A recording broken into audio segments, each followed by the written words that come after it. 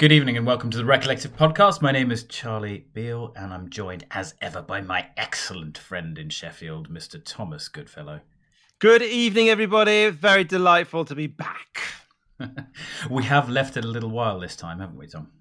It feels like an age, but it's not been that long actually since our last one. But time is playing havoc with us at the moment, isn't it? It's nice to return to the certainty of a single voice, usually accompanied by a guitar or a piano, singing simple melodies. Singer-songwriters is our theme tonight. Well, I should say some of my choices are not really all that simple or simply a single voice and instrument. But anyway, they are singer-songwriters, and they are hopefully going to take us to another dimension. They certainly will. You, I suppose, are the singer-songwriter of the bands I was in the sense that you didn't sing in the band, but you wrote and sung the songs that many of the songs that we played. I wouldn't consider myself in this bracket. What defines a singer-songwriter is usually someone who just pens songs. They're usually quite prolific, aren't they, singer-songwriters? Yeah, so really, I always found it to be quite a strange term, and I don't really know who we should classify as a singer-songwriter, because obviously if it's anyone who writes the songs that they sing and isn't really in a band, then it's pretty wide open. But it seems to have this connotation of, certainly an association with people playing a guitar or maybe a piano, them and their instrument. And somehow it normally doesn't apply to pop stars. You know what I mean? Even if they write their own music, they don't get talked about so much in that way. Although I think we're going to maybe transgress some of these boundaries today. But yeah, I guess it's the all-round composer, lyricist, musician, kind of aficionado, in total control of their own output. We had a debate before the episode about whether people who have a backing band count as singer-songwriters. I think we decided that we'd include those people. But yeah, you know, there is it's a very fluid boundary. I don't think there's strict definitions here. I mean, there's also people who say they have a backing band, but they don't really have a backing band as much as some people who don't flag their backing band, right? And there are a lot of artists who, for periods of time, have a backing band associated with them and then don't. So I think the original idea was let's keep those people with the backing bands that are kind of part of their identity for another episode, but it's actually really hard to do. So I have tried to go for artists, choose songs in the periods where they weren't associated with particular backing bands. We have also made a few exclusions, haven't we? There are certain artists who are so good they deserve their own episodes, and so we've excluded them from the choices this evening. And the other rule was we didn't want to play anyone we'd already played, right? Correct. So for one of them. And I think, there are certainly people here who could merit an episode of their own, but I think, there are certain biggies that you might expect in this list who won't be there for that reason. Right, we've got 5 songs each, so let's crack on. My first one immediately creates issues because I picked a song and then I realised that the person who I think of as a singer-songwriter was actually singing a cover, which just defeats the episode and you couldn't open up with that. So I then looked to who the cover was by originally. So my first choice is by Jerry Jeff Walker, who wrote a song called Mr. Bojangles.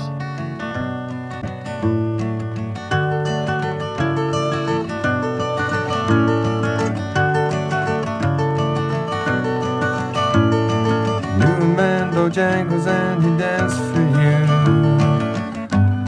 in worn out shoes, with silver hair, a ragged shirt and baggy pants. The old soft shoe. You jump so high, you lightly touch down. Mr. Bojangles, Mr. Bojangles, Mr. Bojangles.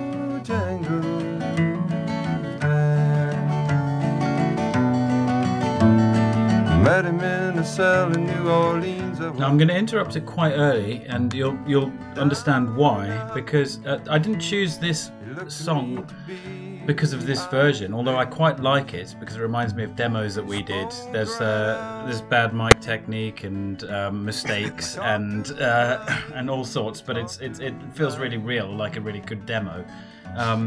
So Jeff Walker wrote this about a time he spent in jail in New Orleans while he was drunk in 1965 and met this homeless guy who called himself Mr. Bojangles because he didn't want to be discovered by the police. And in this kind of one overnight session in the New Orleans jail, there were a bunch of characters, and Mr. Bojangles did a dance, and he had all the things in this. But the reason I chose this was not because of the story, but because for some reason this song has become part of the canon of singer-songwriting.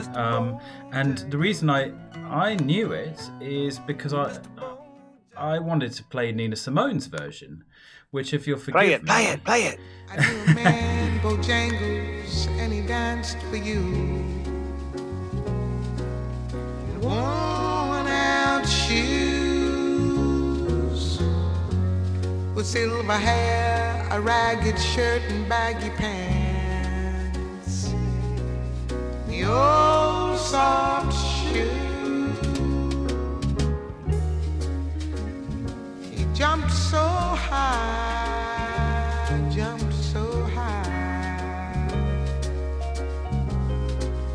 then he lightly touched it down.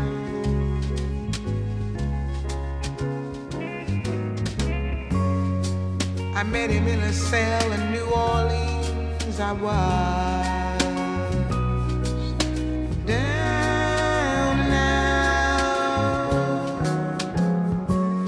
He looked at me to be the eyes of age as he spoke right out. He talked of life. He laughed and slapped his leg a step.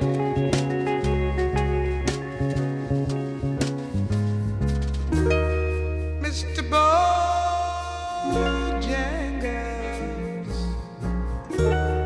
Mr. Bojangles, Mr. Bojangles.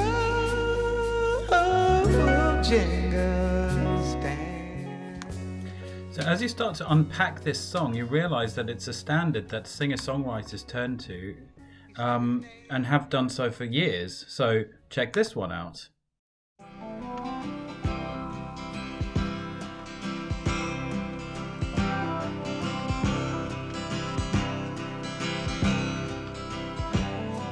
I knew a man, Bojangles, and he danced for you. In worn-out shoes. So this is Bob Dylan. Silver hair, ragged shirt, and baggy pants. That old soft shoe. It jumped so high. It's weird of Bob to cover this because it sort of could be a Bob Dylan song. Particularly when he's singing it. Yeah. This is Sammy Davis Jr. So a bit more jaunty with a whistle in there. This sounds like a contemporary advert for like a new mobile phone service. I knew a man, Bojangles. Yeah, he rescues it with the vocal a bit, but the whistling was a B&Q advert or something. Yeah. Yeah, it's a bit. Yeah, it's true. It is a bit being the wrong product there. Yeah, interesting. I think Nina's definitely rules. Well, hang on, I haven't even finished. Oh, sorry. This is George Burns. I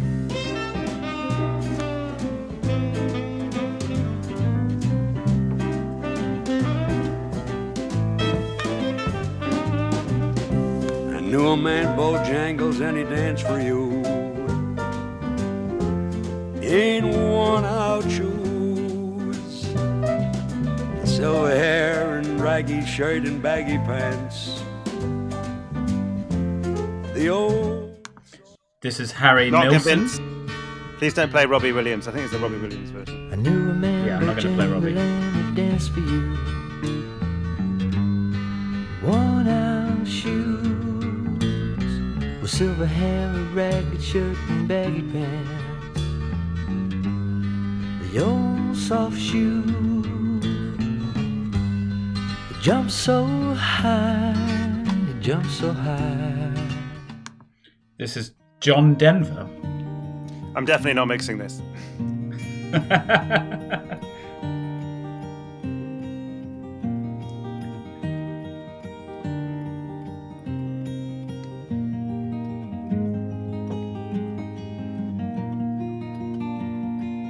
Knew a man, Bojangles, and he danced for you in worn-out shoes, silver hair, ragged shirt, and baggy pants. The old soft shoe, he jumped so high, he jumped so high. And it lightly touched down. This is Neil Diamond. It really is never ending. Only one more after this. Knew a man, Bojangles, and he danced for you in worn-out shoes, silver hair, a ragged shirt, and baggy pants. The old soft shoe. It's always good to get to this chord change here. Yeah, well, you have to get to the next chord change. Have I been ending them too soon? No, needs to get to the Bojanglesy bit. Ooh. Oh, it doesn't come for a while. We don't have the time. All we've got now is time for this one.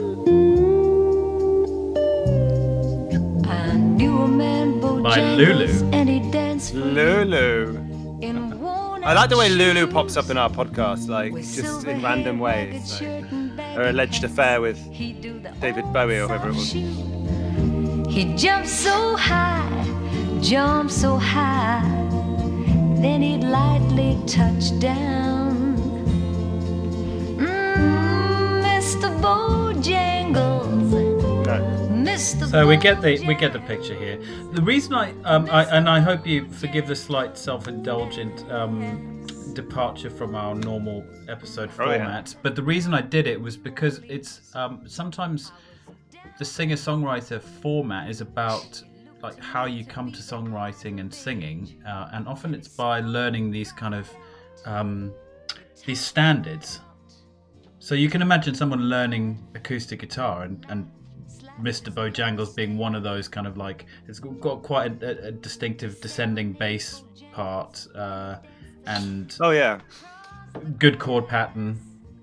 But yeah, I wonder, so you're talking about the people who are playing Mr. Bojangles, developing their craft as singer-songwriters, right? Well, if you look at all the people who I said who are doing covers of it, it's Bob Dylan, Neil Diamond. They're all singer-songwriters in their own right. True. Yeah, it's the irony is that if you write a song like this, the original guy who maybe thought of himself as a singer-songwriter, in retrospect, historically, just looks like a songwriter because no one knows his version, right? Because it's interesting. We'll come to some people later on where you're like, you're not necessarily thinking of them as singer-songwriters because other people's versions, because they're such good songwriters that everyone just wants to sing their songs, and so the singer side of them gets submerged. And then Nina Simone is like the opposite. I'm glad you played it. Obviously, in a way, this should have been in a covers week, because I can't believe we didn't play Nina Simone that week, because she's done so many covers and so many great covers. Yeah. And hers does kind of stand above the others. It's something about how her voice, it suits. She has so many different versions of her voice, and that one is lovely. And it seems like a lot of people were influenced by her version. Yeah, that's the one I wanted to put, and so this was actually a last-minute detour in my planning, and the way I justified it was because it was a great song that many singer-songwriters have approached. Absolutely, no, it's a great call. good one to start with. Like you say, it's we've heard loads of singer-songwriters already. So why don't we go on to your first choice, Tom? Right, so staying in I think Nina Simone released her version of that song around 1970 or 71 or something. And that's exactly where we're at right now in my next track, which is from something like 1970, 69. And this is Neil Young. So Neil Young is one of these singer-songwriters who did play with the band for a long time. In fact, I think he'd already done some albums with Crazy Horse before this album, which is After the Gold Rush, which I think is kind of more of a solo album, which is partly how I justified it. Although on this track, he's with a band. I don't know if it's Crazy Horse members or not. But Neil Young is like one of these people who I came across through the people he influenced. So in the 90s, people used to talk about him as the godfather of grunge. And he would get up and play with Pearl Jam, and they covered some of his like later songs from the 80s. And so I thought, well, I should discover more about Neil Young because I didn't really know him before that. I borrowed a copy of After the Gold Rush from someone. And I was like, what? How is he the godfather of grunge? It's just this dude singing in a really whiny voice. But of course, there's something about the growl of the guitars in the stuff where he is playing electronically. And I don't know, I do find him quite captivating, and I got quite into it. I've chosen to play this track partly because of that, because of the way it, I think, influenced a lot of people sonically. And I just love the sound of the guitars and the kind of anger of the music. Like, it's not fast and loud, but the song is angry and you can hear it in the music. But we can talk a little bit more about this song, perhaps, in the middle. And there's an extremely long guitar solo, which we may not want to hear all of.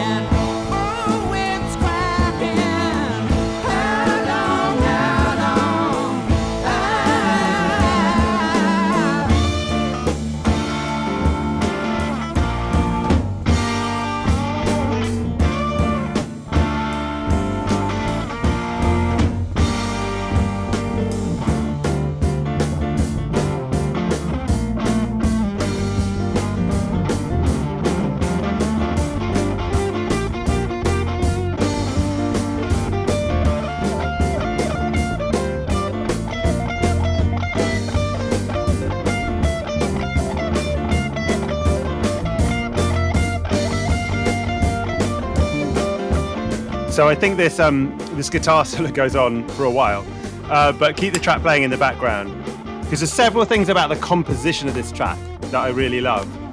And it's quite a kind of radical structure.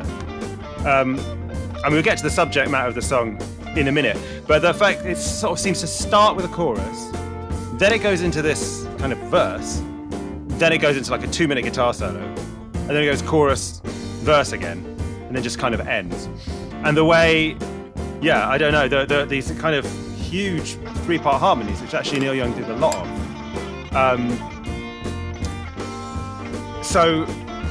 It's kind of challenging and surprising in the way the song unfolds. The lead vocal is quite overdriven, which I love. His guitar playing is also quite loose, and it's almost as if the drums are being played on. You know those people who busk and they've got like a suitcase as the bass drum, and you know a plastic kind of pot as the snare. It feels like it's one of those drum kits that's being played, but the harmonies are so beautiful. And of course, Neil Young went on and did obviously stuff with Crosby, Stills, Nash and Young. Should we go back to the song? Let's have this bit, yeah. Don't forget what your good book says. Southern change gonna come at last. Now your crosses are burning fast. Southern man.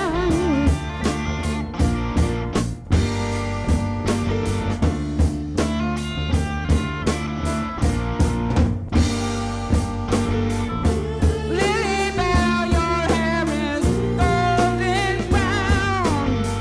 I've seen your black man coming round.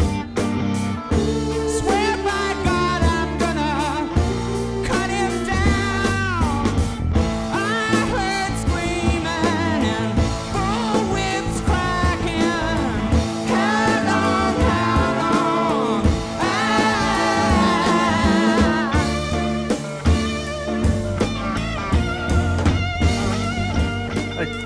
I love that how long they hold that chord for as well. Like when they're doing that. How long? It's just very powerful, and of course it's an angry song about racism in the South. The lyrics are so evocative. So in those verses where it's just so angry, as you say, it's overdriven. He says in the first one something about tall white mansions and little shacks. It's really evocative of like a plantation, just in these very few lines. And there's an interesting story about this song as well. He wrote another song on the following album, Harvest, which is also a great album called Alabama, and that was also about the Deep South. And then the song Sweet Home Alabama by Lynyrd Skynyrd. Lynyrd Skynyrd was a response to these songs. So I feel this is very contemporary as well. Obviously, like he managed to offend like the South by talking about a stereotypical kind of racist South with all its legacies, and therefore they kind of sort of wrote a song celebrating themselves. Lynyrd Skynyrd's line was, if I recall, is Neil Young must remember a Southern man doesn't want you around anyhow, or doesn't want you around. It feels almost like Brexit, doesn't it? Yeah, it's so true. But this is I mean, we'll come on, I guess, to the nature of protest singing, and there's. I feel like when I understood that story, it made me think less of Lynyrd Skynyrd. Yeah, and Neil Young was quite big about it, because apparently he was always like, it's a great song, Sweet Home Alabama, and I think they said that they were responding more to the song Alabama than Southern Man, but then they referenced Southern Man loads of times. I'm not as familiar with Alabama. I know it, but I can't remember the lyrics. But yeah, I mean, Lynyrd Skynyrd's like, also take on board what he's trying to say here, rather than just saying Alabama's great. Yeah, I think in a similar way to where I come from, you can have an appreciation, for example, of Afrikaner culture without loving apartheid. Yes. And you need to make that clear in your response. And Sweet Home Alabama is very much about lifestyle and country values, and that's cool. Yeah. But yeah, so it's interesting the way that dispute played out in a way, with the people talking past each other. But anyway, let's move on. I could talk about Neil Young for a while, but we've got a lot of songs to get. Yeah, I'm glad you chose Neil Young though, because he is brilliant. He's got such a distinctive voice. The point I was trying to make before we went back into the song was that he played obviously with Crosby, Stills and Nash in various incarnations, but he felt like whenever he was around, he was writing the songs, and they were just lending instrumentation and vocals. Yeah, and I mean, he's an incredibly gratifying singer-songwriter to engage with as just a guitarist, right? And as somebody trying to write and sing songs yourself, because even though his voice is distinctive, it's not classically brilliant. You just kind of bash it out. And the songs are really simple. The guitar parts are simple. There's no fancy finger work, but they're actually just great tunes and melodies. So yeah, good stuff there, Neil. Still rocking.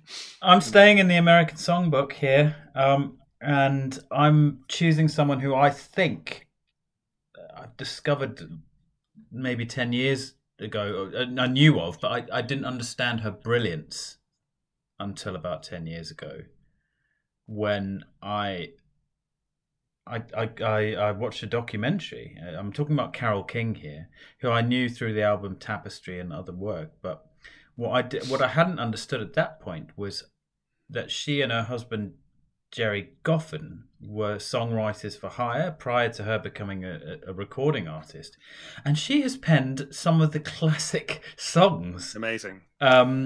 She's just a great songwriter. I think I saw that documentary. Is that the one where at the end she's in the audience when Aretha's singing "You Make Me Feel Like a Natural Woman" with the Obamas at that event, and it's fucking amazing. And she's in the audience going, "Yeah."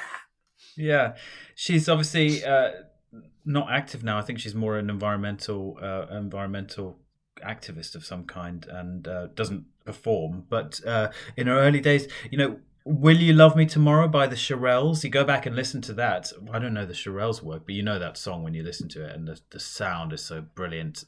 "I'm Into Something Good" by the Herman's Hermits. Amazing. It's a basic, it's a equivalent of a Beach Boys number.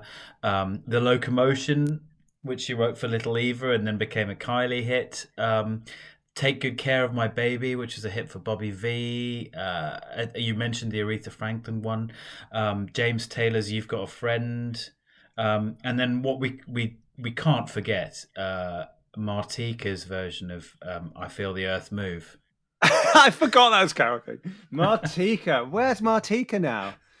She's somewhere having a party with Maria McKee. Anyway. Yeah, and Wendy James from Transvision Vamp. Yeah. So cool. I'm actually just going to pick one off Tapestry, because it is, after all, Singer-Songwriter Week, and this is "So Far Away."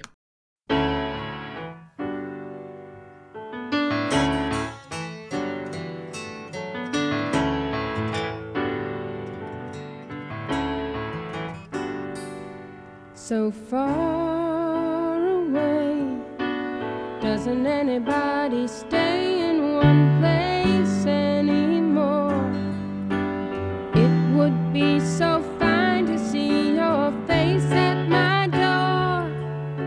It doesn't help to know you're just time away. Long ago I reached for you, and there you stood. Holding you again could only do me good. How I wish I could, but you're so far away. One more song about moving along the highway. Can't say much of anything that's new.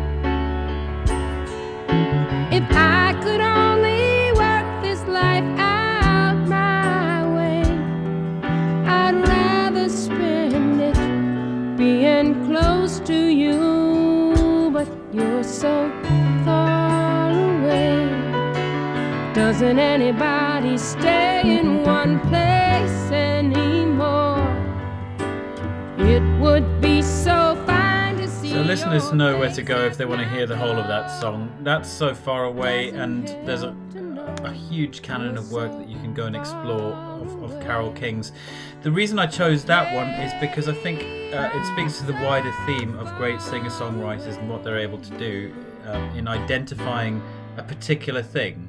Like, this song is about being in a long-distance relationship, or "It's Too Late" is about a relationship that's gone beyond its lifetime. And I think singer-songwriters can put you in a moment, but they very often identify universal human moments that we all have, and just say, like, "Oh, this is about that thing." You're right. Feel that. And I think it's, when you think about her songs, you're like, the ones that I know, they are like the archetypal pop songs. Right? They're more than just sort of stories or vignettes. They like capture a whole something, you know, a dilemma or some fundamental experience in life. And I think as well that is what great singer-songwriters do, right? Bands can get away with writing songs that aren't necessarily about anything. It's quite interesting, and I remember this from being in a band and writing songs and just thinking like, oh, you know, this lyrics just kind of mean something to me. But if someone says, what's that song about? It's quite hard to explain. And that's just not really very satisfactory, but you can sort of pull it off with the dynamic of a band.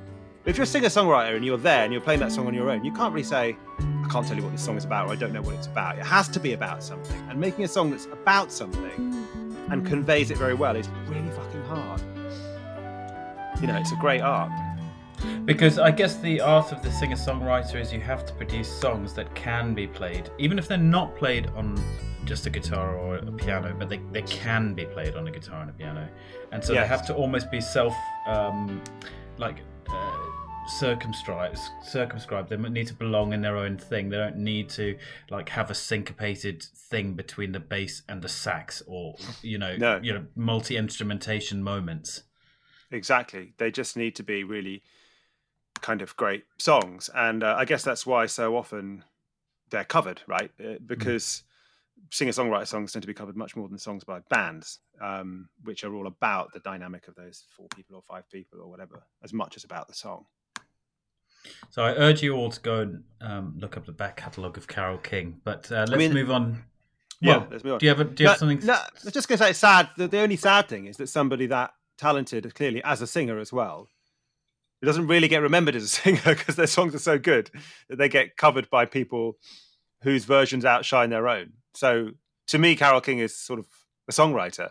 Like, I wouldn't necessarily know that she's also a great singer because, yeah, I suppose it depends when you came to discover her music. Because if in 1971, Tapestry was in everyone's record collection and it sold 25 million copies, you would have thought of Carole King as Tapestry, and you probably wouldn't have known what she had been doing with all the others. So that's interesting because you remind me now of when I watched that documentary, is that they were talking about this album and I was like, I don't know this album. I mean, Tapestry, it's not like famous like Fleetwood Mac albums or something are now. I mean, that's weird. It's almost been eclipsed to me. I mean, if I spoke to my mum, she would say Carole King's Tapestry was like like Thriller of her era. It's interesting. So I might be wrong. It might just be me, but it doesn't seem to have, come down.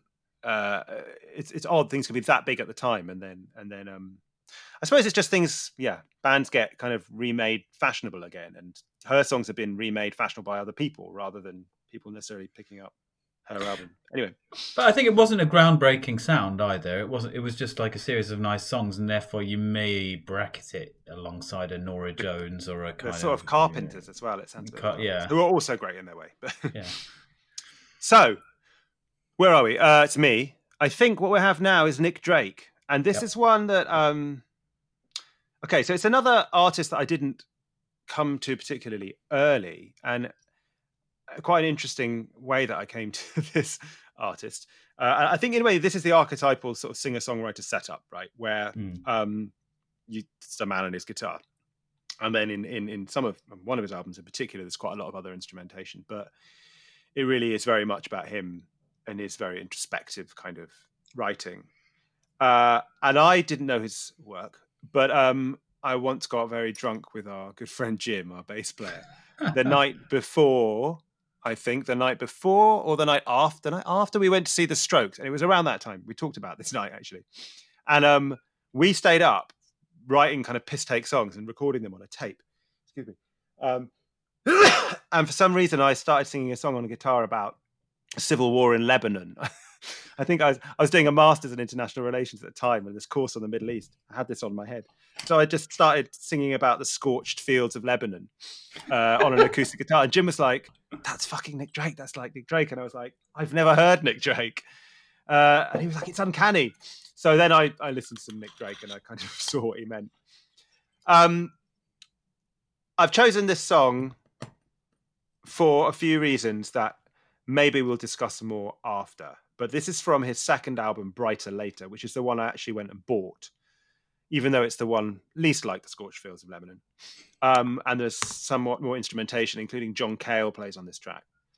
But it's a beautiful song, and the organs and the way they lift in, there's a sort of breakdown in the middle. And in a slow song, a ballad, it seems weird to talk about a breakdown, but it does break down and come up again, and it's just an amazing moment. Let's hear it.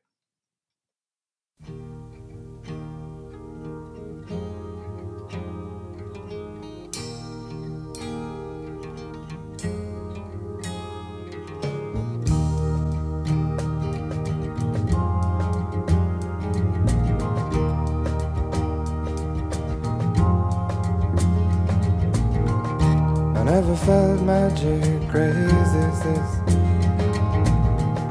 I never saw moons, knew the meaning of the sea. I never held emotion in the palm of my hand. I felt sweet breezes in the top of a tree. But now you're here, bright in my northern sky.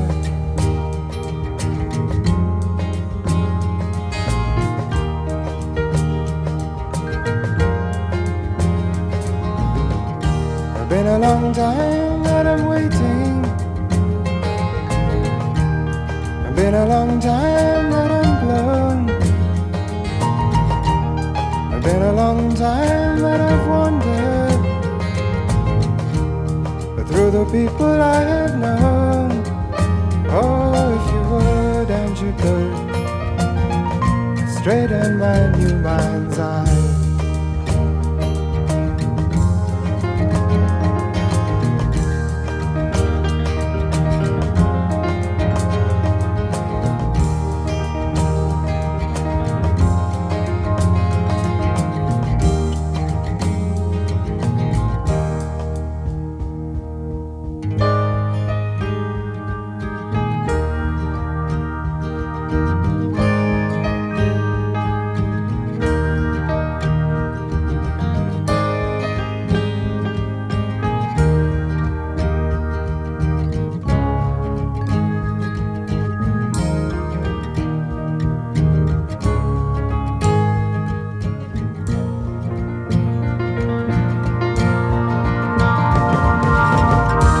Would you love me for my money? Or would you love me for my head? Or would you love me through the winter?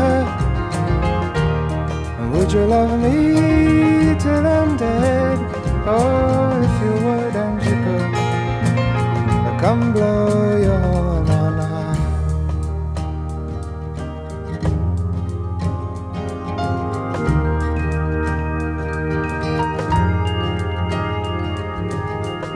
I never felt magic crazy as this.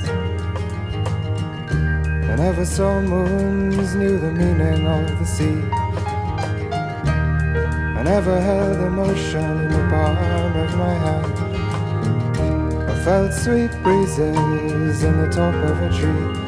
But now you're here, bright in my northern sky.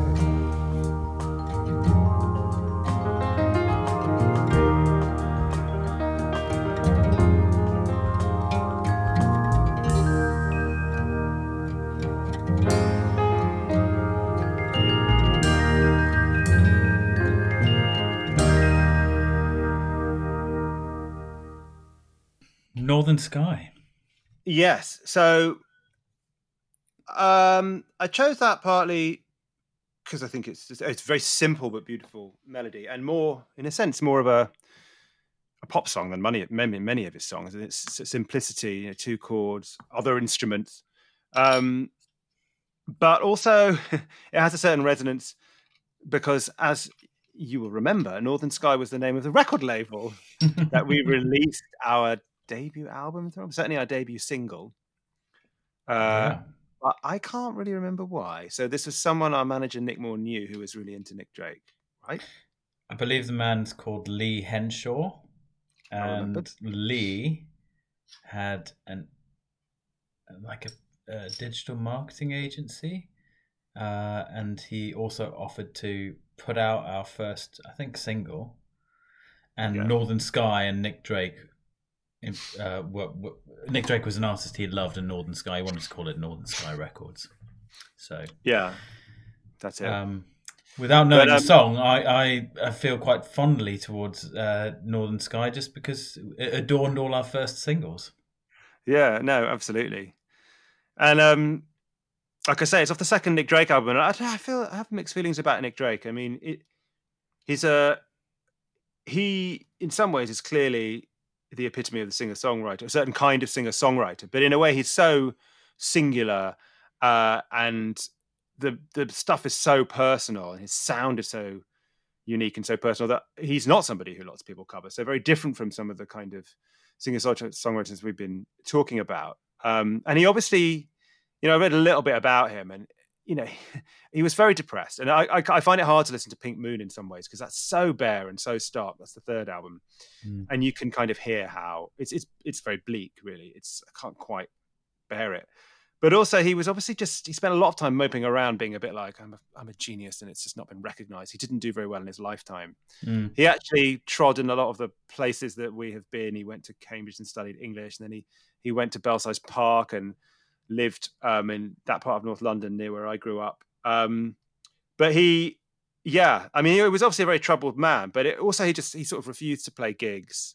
He got very huffy about, people not recognizing his genius. And I'm sort of torn between thinking like how awful, serious depression is, and also just like, come on, come on, Nick, stop moving around. You don't expect everyone to love you straight away. I don't know, but I know very little about him. That's a very superficial reading of Nick Drake's life. Yes, it is. No, it's not a superficial reading. But it is. You're right to say, though, that his songs are very much heaters. If we go back to the covers, you don't cover a Nick Drake song. You don't. Do so at your peril.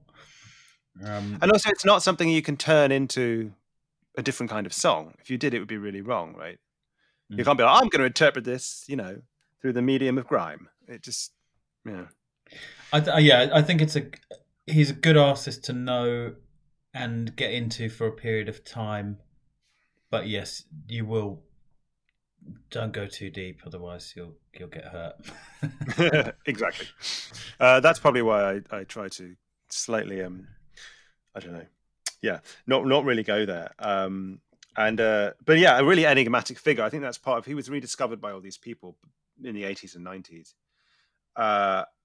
But there's no video footage of him. There's very little out there about him because he played so little and he was such a recluse. And I guess it's a very, very sad story. But there's just part of me that thinks you never really know. I don't know. So. Yeah, that's Nick Drake. He needed to be in there. I think he was on your shortlist too, hey, or your long list. He was. I would have probably chosen "Way to Blue" just because I love the string quartet in it, and like it's not a brilliant song, but I just think it's so dramatic the way the string quartet works. You're right. The strings. It's a shame that song didn't have strings in, because he did some amazing stuff with strings. He is also a bit like Jeff Buckley, and he re-emerged at a similar time, late 90s, early 2000s, and you would get like the clever one at the party when everyone else was trying to have a good time would stick on that record. I think Jim was going like, Jeff Buckley's Hallelujah or Jeff Buckley's Is It Grace, the album. Someone would put it on and be like, oh, let's just get deep and meaningful. And Nick Drake takes that to the whole next level. Yeah, I mean, it is sad. I feel bad now for potentially maligning Nick Drake for being too full of himself, because to have not made it in your lifetime and made this great art and then never known how much people were going to appreciate it later on. Yes, this is the nature of where these people take themselves, though. We've spoken about it in all sorts of other genres. We have. So if I started with a great song in Mr. Bojangles and a great songwriter in Carole King, my next choice is It's actually more about a great sound. So I'm choosing a song by James Taylor, who you may or may not know. And I know of him, of course, but I don't know his work well, so I'm excited. Yeah, so he was a beneficiary of Carole King in the sense that she wrote "You've Got a Friend," which I think has paid for quite a lot of James Taylor's houses. But he's also obviously got his own talent, and this song "Carolina on My Mind" is one that I really love because I think it encapsulates just beautiful singing, beautiful guitar playing. It's cross genre. It's a bit folk. It's a bit country. It's got lovely harmonies. He's got a really clear and lovely voice. Let's have it. Let's have it.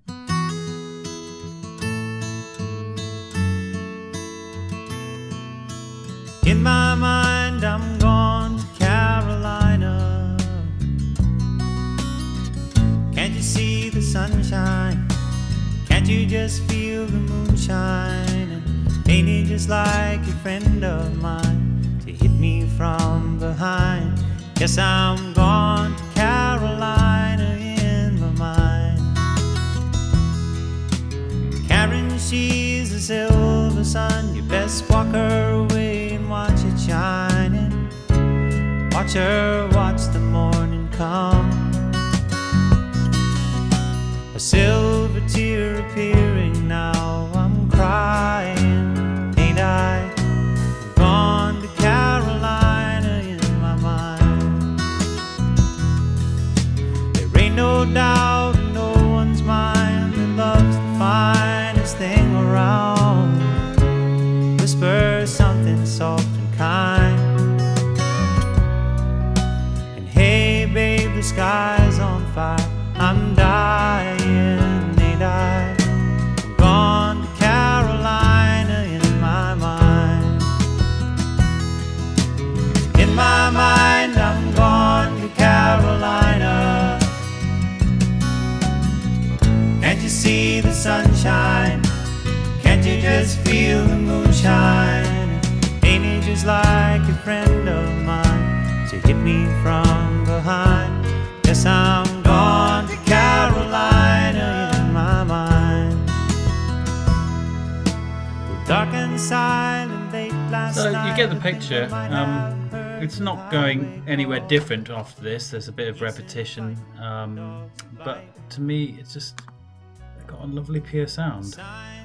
Yeah, and his voice is clear as a James Bell. I mean, it really has that kind of cutting through.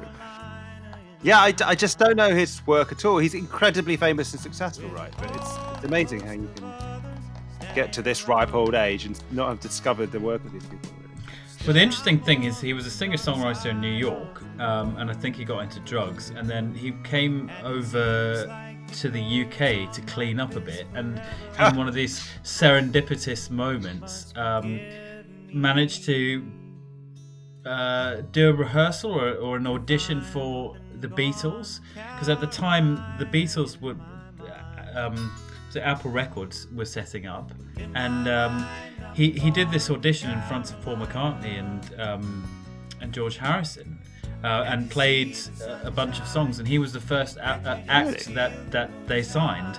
And I'm not sure if it's this recording, but there is the first recording of this song. It's actually Paul McCartney on bass, and he's credited, and George Harrison on BVs. Wow. Okay, first I misunderstood you there. Because you said he did an audition for the Beatles. So he did not for the Beatles. I was like, he was going to be in the Beatles in 90s. Must have been very. Yeah. No. Okay. So he auditioned to be an artist for Apple. It's an amazing story, though. Indeed. Yeah. So he came over here, and I forget how the introduction was, but Apple Records were going to be signing artists. And, he really is sort of singer-songwriter royalty, isn't he? His associations with Carole King. Is he married to Carly Simon or something? Have I made that up? Interesting, because one of my later choices went out with Carly Simon. There you are. She's the Lulu of this episode. McCartney remembers his first impression of hearing James Taylor. This is my best Paul McCartney impression.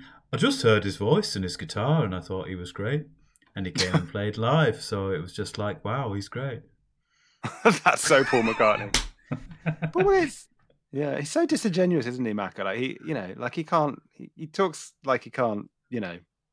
Write these incredibly lyrical pieces of music.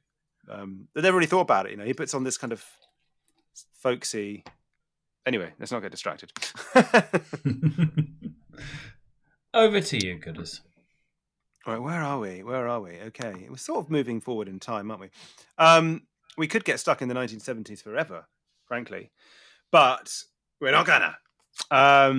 Kate Bush is my next choice, and I'm not going for the late 70s Kate Bush of Wuthering Heights or whatever, or indeed mainstream, breakthrough imperial period Kate Bush of Hound of Love, although I could happily have played some stuff off that album. But this is a track off The Sensual World from 1989, I think.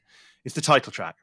And I've had a few Kate Bush phases, but I mean, there's one particular time when I just got into Kate Bush and finally really got her, and this is well within the last decade. I think it was about 5 years ago that I heard this album, and I just got a bit obsessed with this track. It's not it's a complete change of tone from anything we've listened to so far. So throw out all these ideas of someone sitting with their guitar. This album, I don't even know the album that well, but the first track, I just listened to it again and again. It's a soundscape, and it's inspired by James Joyce, Ulysses, or something. It's like Kate Bush at her best. It's kind of pretentious, but it's so she's talking about this character from the book who leaves the story to enter the real world or something. But it's incredibly sensual, and I don't know, it just envelops you, and I got quite obsessed with it. So it's the track I wanted to play.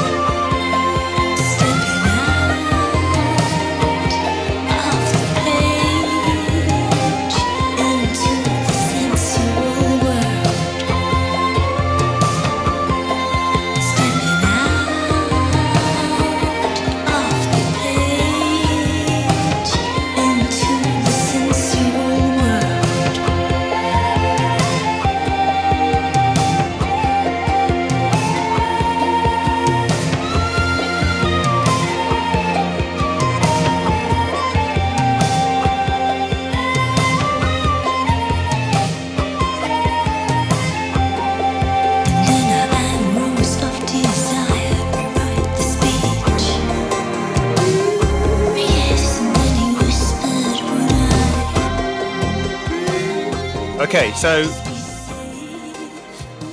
as you can hear, there's all kinds of strange, what do you call those? Flutes? Pipes? Kind of Irish instrumentation. Is it a bagpipe? Is it a clarinet? I think it's that. What do they play in river dance? It's kind of Irish bagpipe or something. I think that I've heard an interview with Kate Bush, and she had a brother or something, or someone who had all these records with all this like traditional music, Gaelic and what have you, and she just kind of absorbed all of that. And she put it into the song, and it's just incredibly creative, all around. And you have to listen to it a few times, I think, before you get sucked in. But I did that. So I haven't gone down a Kate Bush wormhole, and I know that it's like, I don't know, Hamlet or Beckett. People who go in and go deep and they go hard. How do you get into Kate Bush? Possibly not by listening to this. Well, I don't know. I think you listen to a range of Kate Bush stuff and you see if it grabs you, and it's not for everyone. But when you said you at one point you said you got her, you understood. Yeah, like something unlocked. Something it did unlock, and it was a combination of, because I'm not wild about Wuthering Heights or those early ones, and when she, you just see her doing the same kind of crazy floaty dancing and kind of a similar sort of very theatrical sort of style of, clearly very kind of talented and creative even then. But I think it's after about 1983 or something that she did stuff that I sort of thought, I think I just listened to some more Kate Bush. I'm not sure how or why. And the Hounds of Love, you'll know the big hits from that, obviously. Cloud Busting and Hounds of Love and Running Up That Hill, all of which are pretty amazing. And I think I had an experience with Hounds of Love, which I hate to say it, but I didn't really know the song very well before the Futureheads cover version, which we've discussed in a previous episode, which I think is a travesty. I know people have said this about our own cover versions, but I really I might even play that on a future episode, because I just was listening to it once and I got it. I was like, oh yeah, this is a love song, and this is deliberately restrained musically, while saying something really powerful. Yeah, and I don't know. And then not deserving of a bunch of Mackins. Yeah, it's going, yeah, exactly. Yeah, and then I'll tell you what really got me into Kate Bush, and I nearly played it, is that I just admire as well that she didn't release a lot of albums. She'd have huge gaps between them, particularly more recently. But then in 2011 or something, she released this album called The Director's Cut, where she went back to her own songs that she didn't like the recordings of, including that one, because they were too 80s or whatever, although that's part of what I love about it. And she re-recorded them.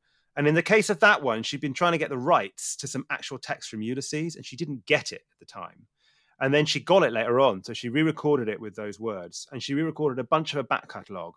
And there's some beautiful versions of songs on there that I do think are way better than the original, and that hooked me in as well. So I think it's just somebody who's just seems, in whether she is or not, in total control of their art, and not scared to just do what the fuck they want.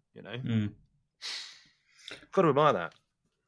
Well, that feels like you've given me a gift, because I don't know Kate Bush very well, but you've inspired me to go and have a good rummage around. A few tips.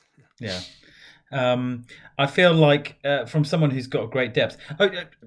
Before I move on, actually, there was a little bit in that song that reminded me of Yassassin. Yes. In Lodger's song. Yes, and I think it's partly there's something of the 80s Bowie. I think there was some mutual influence going on there. Yeah, I know what you mean. But before I move, like 70s Bowie. There were certainly fans. I remember when she came back, he was like front of the queue to go and watch. And they all hung out with, who's that dancer, Lindsay Kemp? He was big with Kate Bush as well. So. I think also because we were quite theatrical in our way, and that's something that I think that we've appreciated about Bowie, and that's right there in Kate Bush, as well. Anyway, let's move on. We've got a lot to get through. Yes, we still have a few. Next one's going to be,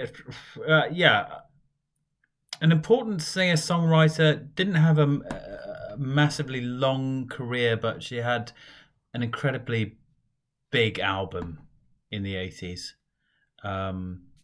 And she's a classic singer-songwriter. The reason I'm including her is because she was a black woman and a voice that came out and kind of almost railroaded any sensibilities in South Africa around kind of like who had a voice.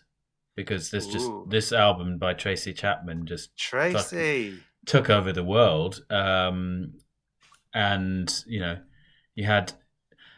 So if my songs are, you know, a great song, Mr. Bojangles, a great songwriter, Carole King, a great sound, James Taylor, this is a great message. And I think, we can talk about it afterwards. It's talking about a revolution.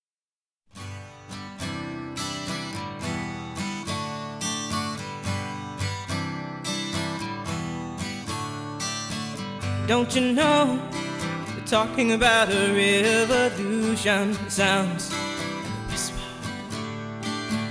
Don't you know, they're talking about a revolution. It sounds like a whisper. While they're standing in the welfare lines, crying at the doorsteps of those armies of salvation, wasting time in the unemployment lines, sitting around waiting for a promotion. Don't you know, talking about a revolution. It sounds whisper. Poor people gonna rise up and get their share. Poor people gonna rise up and take what's theirs. Don't you know you better run, run, run, run, run, run, run, run, run, run, run, run. Oh, I said you better run, run, run, run, run, run, run, run, run, run, run, run. 'Cause finally the tables are starting to turn, talking about the revolution. Yes, finally the tables are starting to turn, talking about a revolution. Talking about a revolution, while they're standing in the welfare lines, crying at the doorsteps of those armies of salvation, wasting time in the unemployment lines, sitting around waiting for a promotion. Don't you know, talking about a revolution sounds a whisper. Starting to turn, talking about a revolution. Yes, finally the tables are starting to turn, talking about a revolution. So yeah, finally the tables are starting to turn. It's a simple song. It's a simple kind of singer-songwriter execution. There are a bunch of this. Fast Car was the big song off the Tracy Chapman's album. But it's in that same kind of vein of Eve of Destruction by Barry Maguire, or Times Are A-Changing by Bob Dylan, or even Ohio by Neil Young, or Strange Fruit by Billie Holiday, where singer-songwriters have this kind of ability to talk about a movement, or, you know, a change in life or society. What was she singing about? Like, I mean, what was the context of? I'm so glad you played her, because she's a great singer-songwriter and an amazing voice. Again, distinctive voice. But what's the context for that song? It's more about small town America, standing up and, like, you know, they're talking about what's she talking about? The standing at the welfare lines, sitting around waiting for promotion. It's about working class America turning the tables. Is my reading of it. Yeah, I've never properly listened to the lyrics, which is shameful. It's one of those songs that, like, I remember everyone sitting around just strumming on the guitar, just mainly because it was, like, easier to play than Fast Car. But it was like so ubiquitous, that album, and being 13, and Tracy Chapman being this mysterious voice from elsewhere, because it was about Black America, and it was about, you know, who was she? You know, it was very remote and distant from.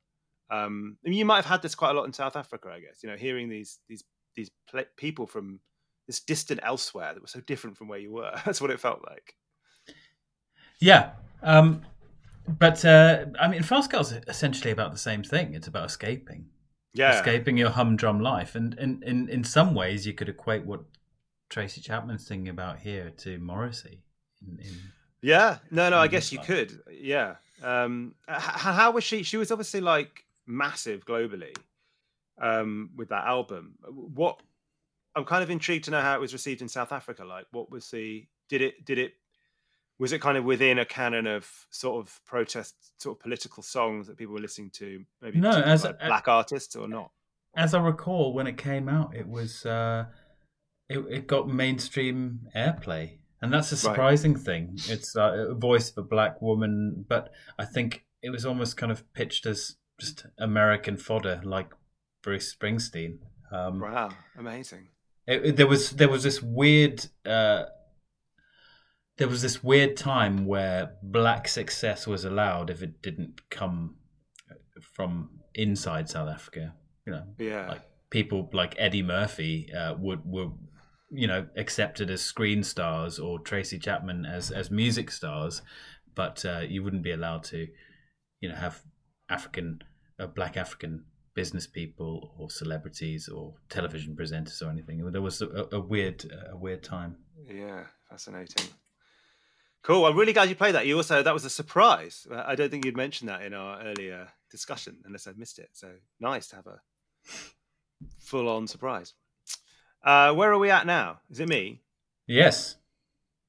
Okay. So we must be. This is my more contemporary period that we're going into now.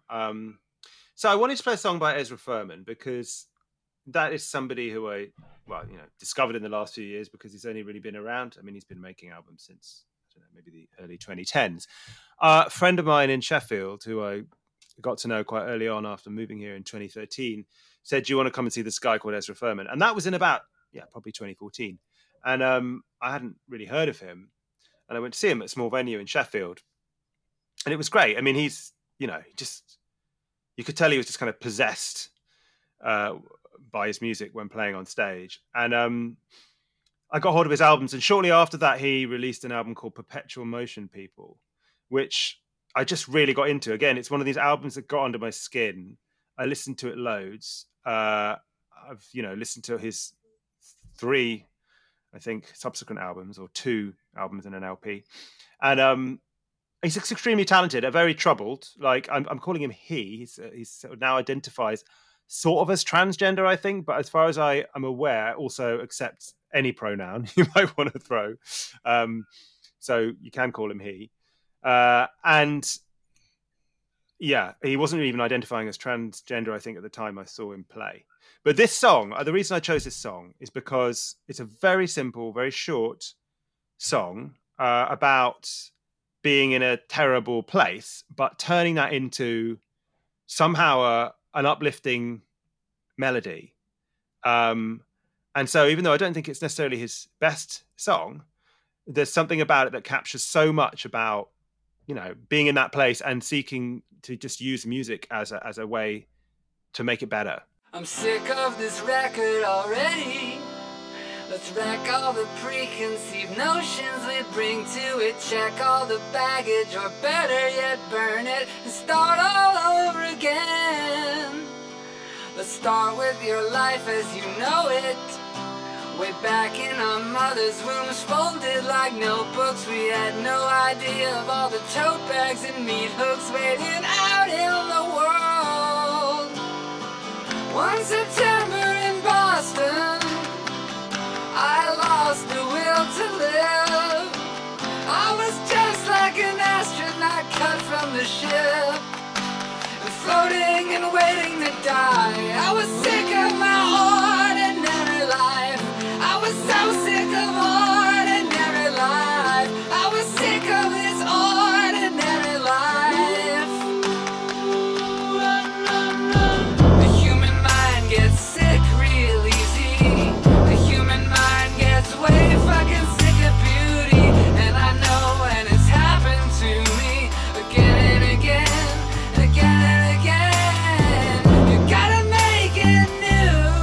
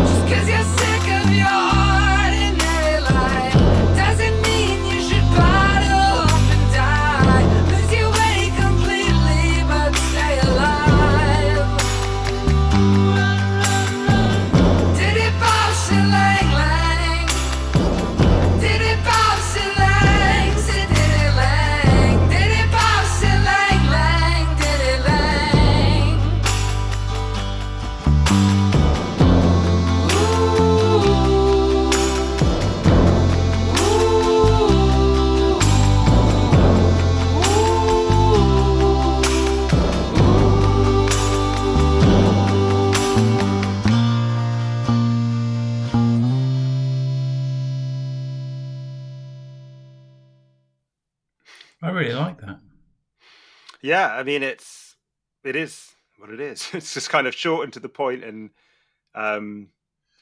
yeah, I mean, I recommend the album and both subsequent albums actually, but it just captures for me a lot about how, I don't know. I mean, I think it's a thing that so many artists obviously go through. He obviously in his own particular way. But, you know, there's lines in there about wanting to die, obviously, and about having had enough. But then he's also saying, you know, just because this is awful, do what you've got to do. He has that line, lose your way completely, but stay alive. And then he starts going, diddy bum da lang lang. And it's, yeah, I don't know. It's not a depressing song, right? It's not a sad song, but it's about wanting to die. So I think that's quite interesting in itself. And also the juxtaposition of different types of vocals. So yeah. There's that kind of quite harsh, raspy lead sound, but then there's beautiful doo-woppy kind of backing vocals. Yeah, exactly. Yeah. So, but yeah, so I mean, it's also just because I wanted to play a track by him. I could have chosen different tracks that would have had a completely different discussion around them. But he also, as I think you know, he ended up providing the soundtrack to Sex Education, the smash hit series on Netflix, which is interesting because I can see it's the perfect choice, and partly because he actually has such a diverse range of songs, from really quirky pop stuff to like raging punk, like anger, to beautiful ballads. So yeah, I recommend checking some of his work out, and I'd love to go see him again, but I haven't noticed an opportunity, and of course now we can't see anyone live. So. Yes,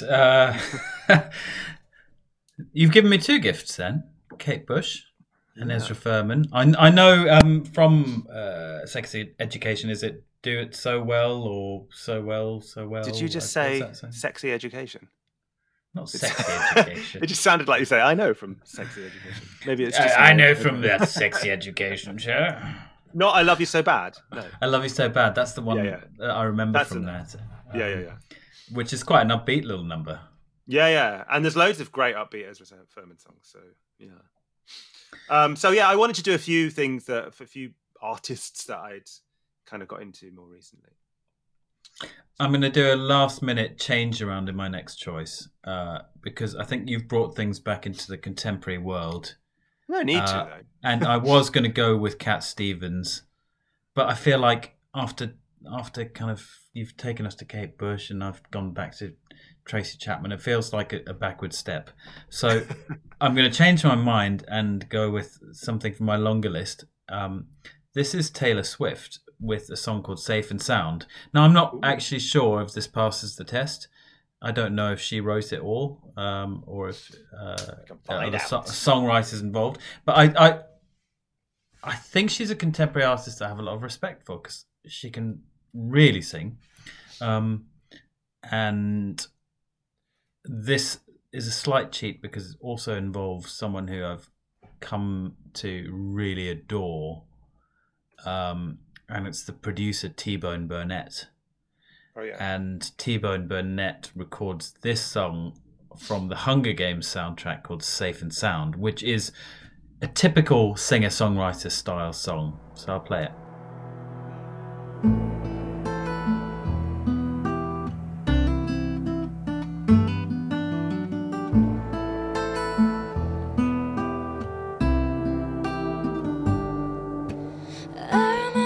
Streaming down your face when I said I'll never let you go. When all those shadows almost killed your light, I remember you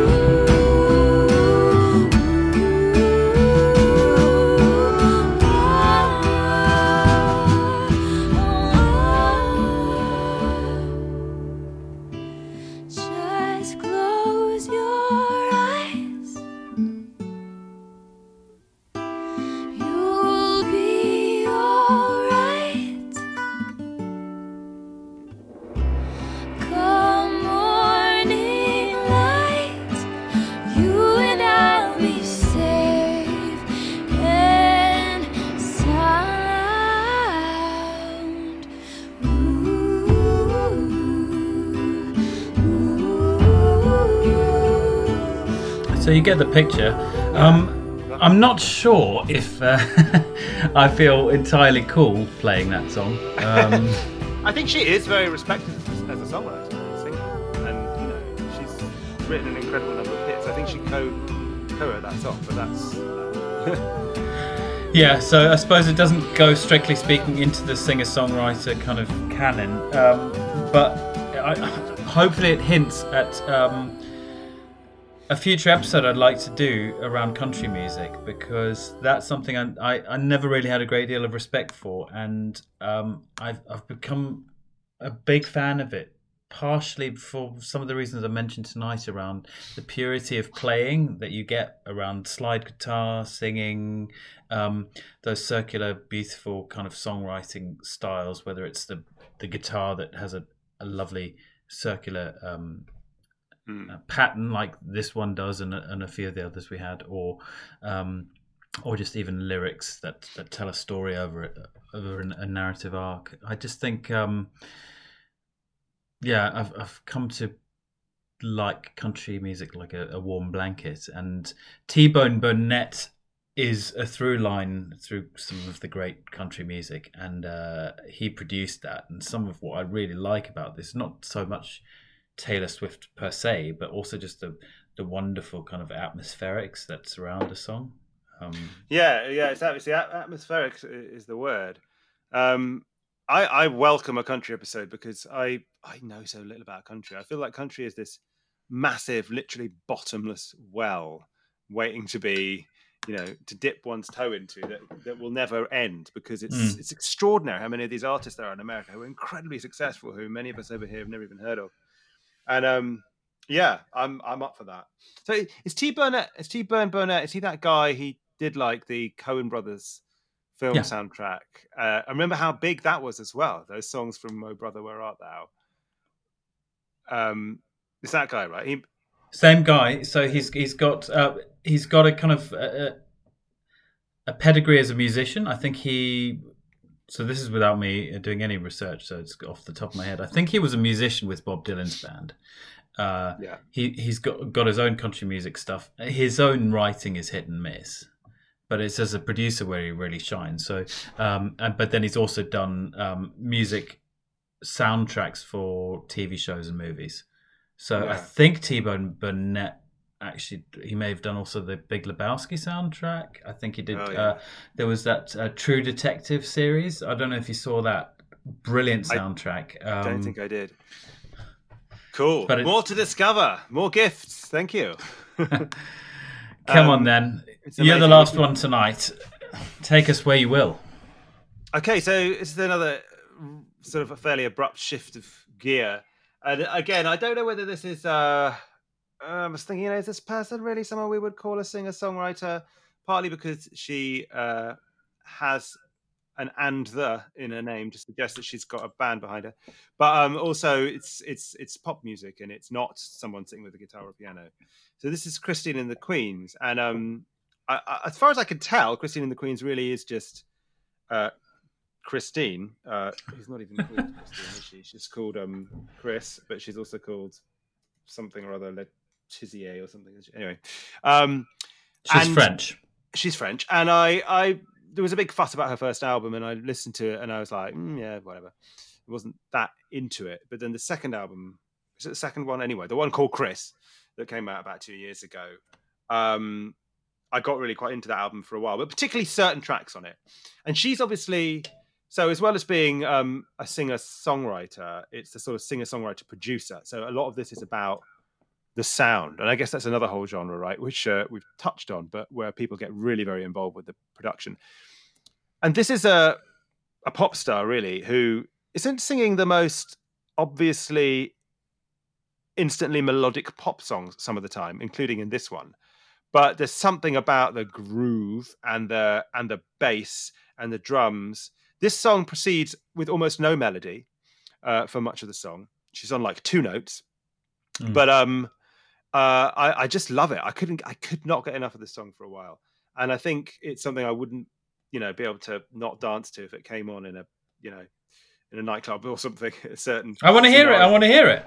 Do you not know it? Anyway, I think you probably have to listen to it more than once to really get it. It was a single. But what I like about it, I'll just say this and I'll shut up, is that it stays on these two notes. And then after the second chorus, such as it is, she goes up to this new section. And there's something about the power of that kind of melodic restraint and then going to a sort of soaring kind of melody later that is very powerful. So yeah, stick it on.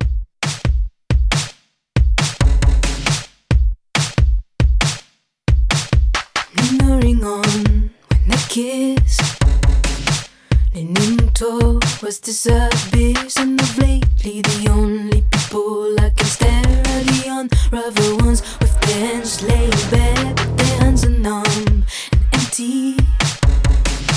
The door silent soothes me like whispers in my back, as if I couldn't hear. Thought I left goes behind, but they're just coming near. Doesn't matter. Does it? If I know in the exit, if I believe in God and if God does exist, if I believe in God and if God does exist, rich as a fabric through and through, like that gaze they used to do. Cause the suicidal thoughts that are still in my head, give her that oversight smile when I lay in bed. Doesn't matter, does it? I know in the exit, if I believe in God and if God does exist, if I believe in God and if God does exist, she's barely feeding but she'll deny. Rip on the leg, she passes by until she surrenders in the midst of the street, and the guys simply stare but continue to eat. It doesn't matter, does it? If I know in the exit, if I believe in God and if God does exist, if I believe in God and if God does exist, it doesn't matter, does it? If I know in the exit, if I believe in God and if God does exist, if I believe in God and if God does exist, and if I am cast out cause I wanted some more, and if this guy dances way too close to the shore, and if I could just push this chalk on the wall, and if after the void there's somewhere else to fall, forget I said it, I soliloquize, stinging the toe, their hands on my thighs. Run if you stole a shot of sunlight. Yeah, don't ever tell them I've got your back. Yeah, choking the tears with shards of sunlight. Yeah, run if you stole a shot of sunlight.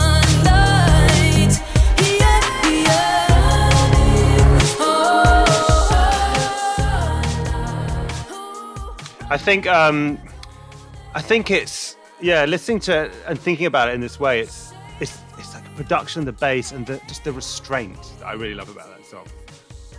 Do you know what I mean? Yes, I completely do, and I can also understand why on a few listens I could get really into this. And I was smiling because I love the image of you hearing this and wanting to get up to dance, but lots of other people hearing a song that they're not familiar with and some dark lyrics and going like, "What the fuck is he dancing?" I don't know. I could totally dance to that song. I think it's just the beat. And she also does a lot of stuff on that album where she's kind of channeling Michael Jackson. It's partly a vicarious kind of. You're not really allowed to enjoy Michael Jackson anymore, but there's some little bits in that song as well. Like there's a little backing vocal that just goes, a backing vocal that goes, which is straight off some Michael Jackson track. And I know that they get in your head and you're like, oh, it's familiar, but I don't know what track it is. Anyway, yeah. She bears repeated listening. And apparently she's incredible live as well. Do you find... I got this when I was listening to LaRue and even another great song, Hot Chip, Boy from School. That's great. Where in electronic music, you can kind of pare things down a bit in a way, and so it made me jealous of that type of music. When you're in a band and it's a bit messy and all over the place, there's something about the precision and the simplicity of electronic music that can just it's lovely. Totally, where you don't need to have like a zillion tracks. You know, that song it just has that bass going, and then occasionally it's got a little pad or a little keyboard just kind of going, and you just need to change one note in that chord, and it suddenly like just shifts the mood, and then there's like nothing else, just space, and that's amazing to be able to do that. I know what you mean about being jealous of it. So we've had 5 songs each. No, we've done 5 floopers each, and I think these episodes have been expanding time-wise. Probably the longest yet. But I have received very few emails of complaint. So even from Oman? Was it Oman? We do need to tell this. Currently, this podcast is doing very well in the UK. Okay in Germany and the USA. We have a stronghold in Oman. Yes, but the rest of the Middle East is lagging behind. So bulk your ideas up in Qatar, I have Emirates. Mentioned Lebanon this episode as well. So maybe that will somehow get onto the radar of people in Lebanon. Okay, so we have to play a song. Well, we don't have to, but tradition dictates that we now play a song of our own. And the one we've chosen is a song. So you're the singer-songwriter. Well, I'm not the singer, though. If there is someone who can sit down and do a fully constructed song from start to finish, and just it can be played on its own, it's you. And I remember you playing this song on your own, because when we were a band, I think I may have. Did we come and see you play this at ULU or a university college gig somewhere? That's really interesting. I don't know where it was. I did a gig, and it wasn't a gig, but I played 2 songs, maybe as part of an open mic. I played this song and a song called Woman Made of Stone. This version of it is you and I at my shared house in South London near Elephants and Castle. You brought your 8-track round, and we spent a couple of hours recording a few songs acoustically. Bay Tree Muse, yes. Yeah, that's what we did. I haven't heard this for years. Let's hear it.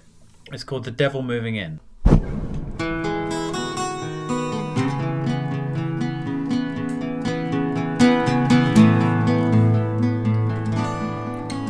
Please forgive these worn-out words that I must speak.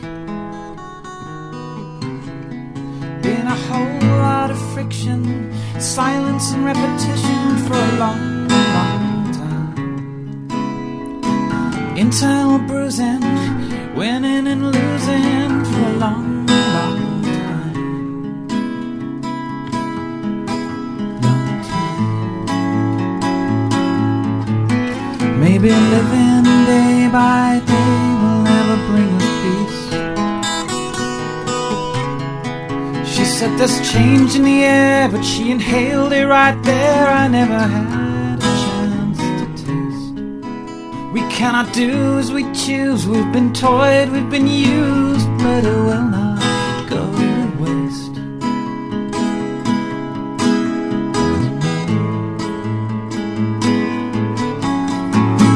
Cause our blood will thicken with every stone we crack.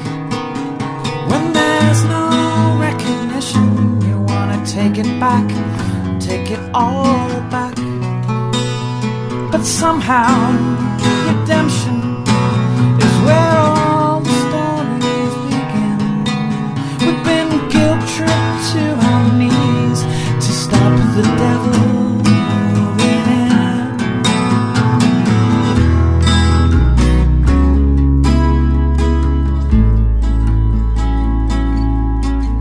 Please forgive this burnout logic that guides my life. You can go to bed one evening, kicking and screaming, and then wake to throw the dice.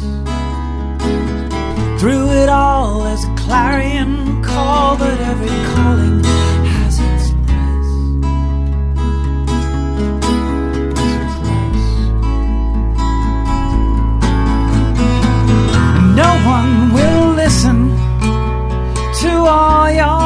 windows crack. When there's no recognition, you wanna take it back, take it all back.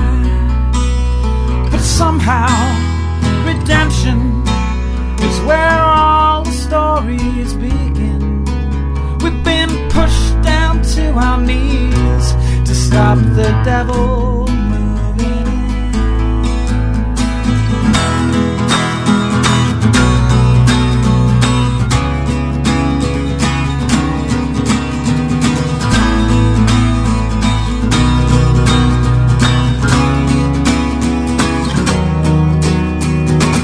It's like dying a little dead to think things fall apart.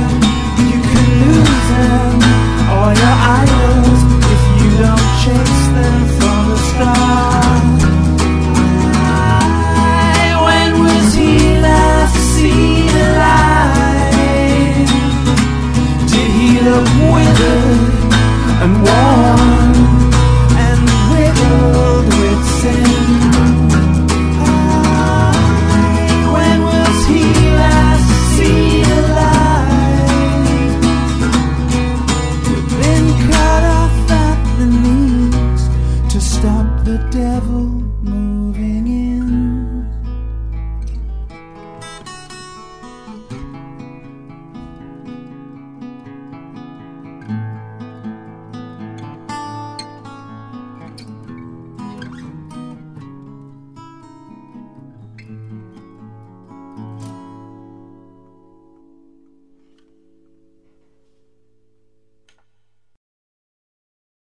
I think I was getting a bit carried away with the reverb on the guitar there. I think it's lovely. Nice to hear that. Yeah. It's interesting the way it turns into my vocal at the very end. It's kind of a... We did a swap over. Yeah. So at the point at which we do that rising thing, interesting if listeners will be able to discern between your vocals and I. A bit like Chris Cornell and Eddie Vedder. Not quite. I've got a really nice vocal from you there, actually. Well, I feel guilty. Too much in our life. No, we haven't listened to it much, either together or after at the time. But I feel guilty because, in the spirit of trying to get a good vocal, I grammatically got a couple of things wrong. I always feel guilty when I listen to "We've been toyed, we've been used," because I think you were like, "No, we've been toyed with." And used. And it doesn't matter. I now quite like it. At It's like a quirk at of the studio. throw of a dice. I'm not sure if the throw of a dice works. Well, that's my fault. I think I wrote that line that way. So, there we are. We're equally. But the devil of moving in, is it about... it's a battle about not giving up on your dreams, isn't it? Is that what it's about? It's terrible, but I don't really... I don't mean this in the kind of sense of, like I was saying earlier, where you could kind of write a song and be like, it's mood and it's vibe and it means, the words meant something, but I don't know what it's about. I think I did know what that song was about, but I've just forgotten, or I've just forgotten what really prompted that. Well, if you've forgotten, I'm going to kind of then project onto you what I think it's about, which is when you're trying to do something great, you're trying at every turn to stop the devil moving in, which is giving up on that greatness, or giving up on those dreams, or giving up on the thing that you want to do. That was my interpretation of it. That's it. That's what it's about. Okay, good. Basically, that rings a bell. I also have a very strong memory of you having to kind of just punch in the line "riddled with sin." I'm remembering that as well. Riddled with sin. Yeah, on the riddled with sin, and you're just doing it multiple times, and it sounded quite absurd. I think I was doing the backing vocal that goes "riddled with sin" or something like that. I know. Well, listeners, thank you for tolerating a longer than normal episode, ending with us being riddled with sin. That was singer-songwriters. Yes. Thank you. And please continue listening to us indulge ourselves and you in gifts. Singer-songwriters, there's more to come. And whatever country you might be in, jump in a taxi or a car or a bus, take a copy of this podcast, by cassette if necessary, to a neighbouring country so that we can expand the number of countries on our map. Yes, particularly, and if you go on a bus, remember you're one of the cool guys. Yes, absolutely. Like in Jack Kerouac. Good night. Boo.